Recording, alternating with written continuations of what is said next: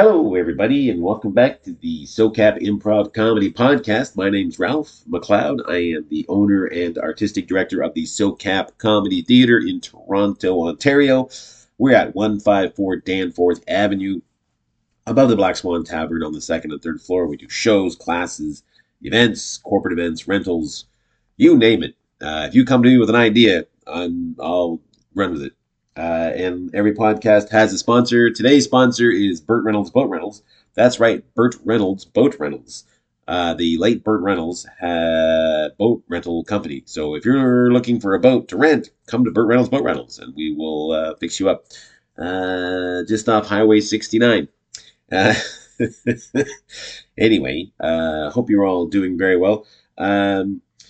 So what this podcast is about improv and kind of more related to improv, not for performance so much, although I certainly will cover performance topics, but also like why somebody who has no interest in being a comedian or getting on stage would ever want to take an improv class. Why would you want to do that? Well, I've gone over some things, and today what I want to talk about is how improv can help you build empathy.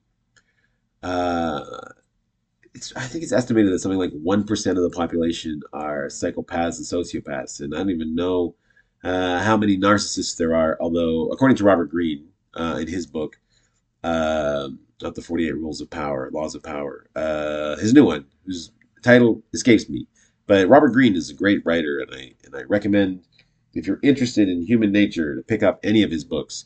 The Law of Seduction, 48 Laws of Power, and this new one, that name I can't remember it, but if you Google him, I'm sure you'll find it. Anyway, he says that we're all narcissists because at some time, of course, it's a spectrum, and we can all be a little narcissistic at times, and it's but he puts most people in the healthy narcissist category, where you tend to like having people talk about you. You like to be the center of attention, but you don't need it, and you don't resent it every time someone else is the center of attention. Anyway, one of the ways that they are treating psychopaths and sociopaths is by developing their empathy. It's really interesting. One thing they're doing is they show them pictures of hands touching, uh, and then ask them to describe what they're watching, and it helps activate the centers of the brain that are a little less, shall we say, active in psychopaths and sociopaths. So they learn how to empathize with people. But if you're not a psychopath or a sociopath, or even if you are, because we don't judge, yes. Well, okay, now I've said it. No, I don't. SoCap is open to everybody except abusers. That's. So the one rule at SoCap, or a rule at SoCap, is don't come if you're an abuser, if you abuse people. But we take everybody. I don't care your religion or your age or anything. Just don't be a knob. But anyway, back to the topic at hand. What I was talking about is empathy, and because we're all like in our little worlds, we do our things, and you may be a boss, you may not be a boss, you may be a parent, you may not be a parent, you may be a teacher, you may not be a teacher. But what improv allows you to do is role play all different kinds of scenarios. You can, if you're male, you can play a female character, and vice versa. And when I teach, at least, I always encourage people to be the smartest versions of themselves. There's an interesting thing about improv whenever anybody plays like a doctor. Someone said this, and I wish I knew who said it, because it's absolutely true, that you would never go as a patient to an improv doctor because, I mean, of course you wouldn't anyway, but you wouldn't, because everybody who plays a doctor will be a bad example of a doctor. Like, they won't know what they're doing. They'll operate with chainsaws. They'll just take a heart out in the middle of the afternoon in their living room. They don't. And I'm always encouraging people to be no. Be a competent surgeon. If you're a surgeon or a doctor, like the best. I mean, obviously, if you have no experience, and I have no experience, I don't know, but I've seen it on TV. I think enough to that I could fake my way through it in a way that if a surgeon watched me, I mean, of course, they'd find lots of problems and faults, but it'd be like, okay, for someone who doesn't know anything about what they're doing, that's okay. That's what I'm trying to get to. Is like is trying to not the butcher being a doctor, because I think people think that will be funny. It'll be funny if I'm a doctor who operates with a chainsaw, and it's not, right? It's just weird. As I describe it, I'm sure you're like, that's just weird, and it is weird. But and weird, and what I mean by weird is unrelatable. You would never look at that and laugh at it, not in a way that connected with you, like a belly laugh. You might go, "Huh, that's weird and crazy. I don't know what that person's doing." You might laugh at it derisively, but not in agreement with what you're watching. Um, but when you come to an improv class, let's say that you're like me. Okay, I'm a white middle-aged man. Well, not middle-aged anymore. I'm 56, so as Clint Eastwood once said, I'm on the back nine. Um, and I have children, and I have almost have very little experience working for other people. I've always been an entrepreneur, I guess, or self-employed, or a deadbeat, whatever acronym, not an acronym, whatever label you want to stick on me. But when I improvise, I could be a woman.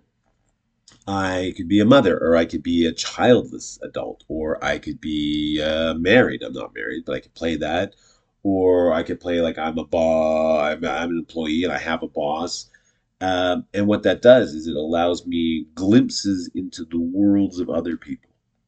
And what that does is it helps create an understanding of other people's journeys.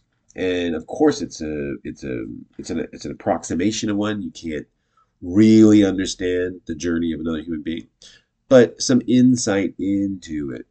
There's the three kinds of empathy, and since we're talking about empathy, I'll just run through them very quickly because they're interesting.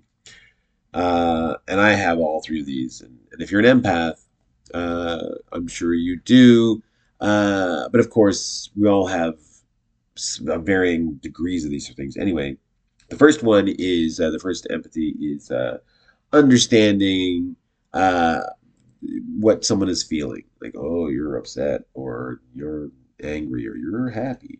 The second one is hearing somebody's story and having an idea or an understanding in some way as to what that was like.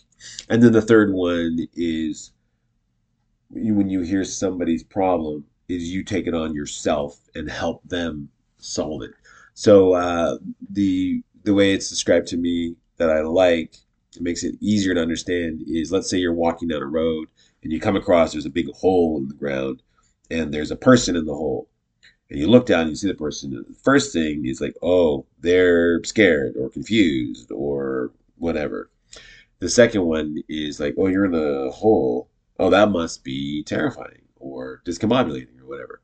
That's the second one. And the third one is you jump down into the hole, like, okay, your problem is now our problem. Let's get out of this hole. And of course, that's where empaths have some problems, is taking on other people's problems and solving them for them in order to get, liked. And sometimes that works out, and often it does not. So that's the thing. But building empathy and understanding of other people's journey is, I think, so important, because without it, we all just look at everybody else through our narrow experience, right? Like every time I hear that phrase, like, well, if I did it, anybody can do it. That's not at all true. Like, if you did it, that's great, but you don't know anybody else's journey. You don't know what they've had to go through, you know.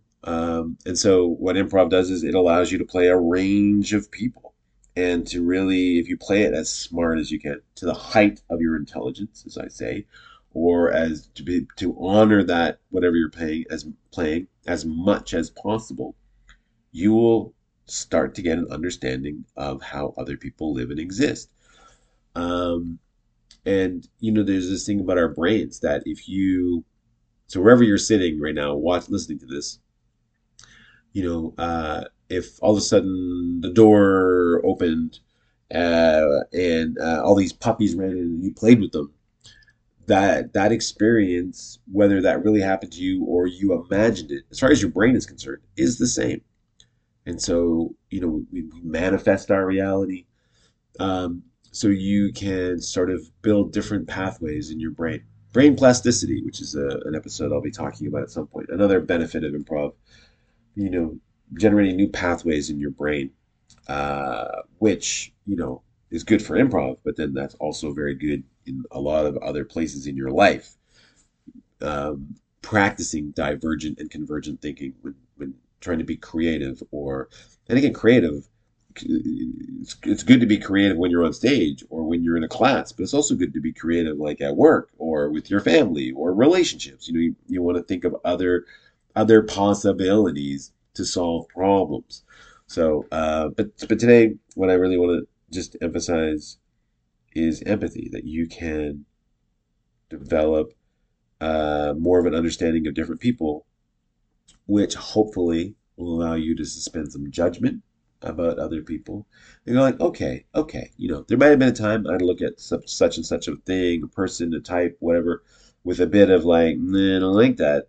But okay, all right, I can understand maybe why your journey has not been so easy or whatever. But that's what I'm trying to get at, is that you can start to think about other people. Anyway, that's my time for today. Empathy is very important. Improv will help you develop it and make you more of a human being and not a human doing. I don't know what that means. But anyway, thanks so much, everybody. Hope you have a great week. We'll see you back here next time for more of the SoCap Improv Comedy Podcast. This week brought to you by Burt Reynolds Boat Rentals. So for all your boat rental needs, contact Burt Reynolds Boat Rentals. Take care.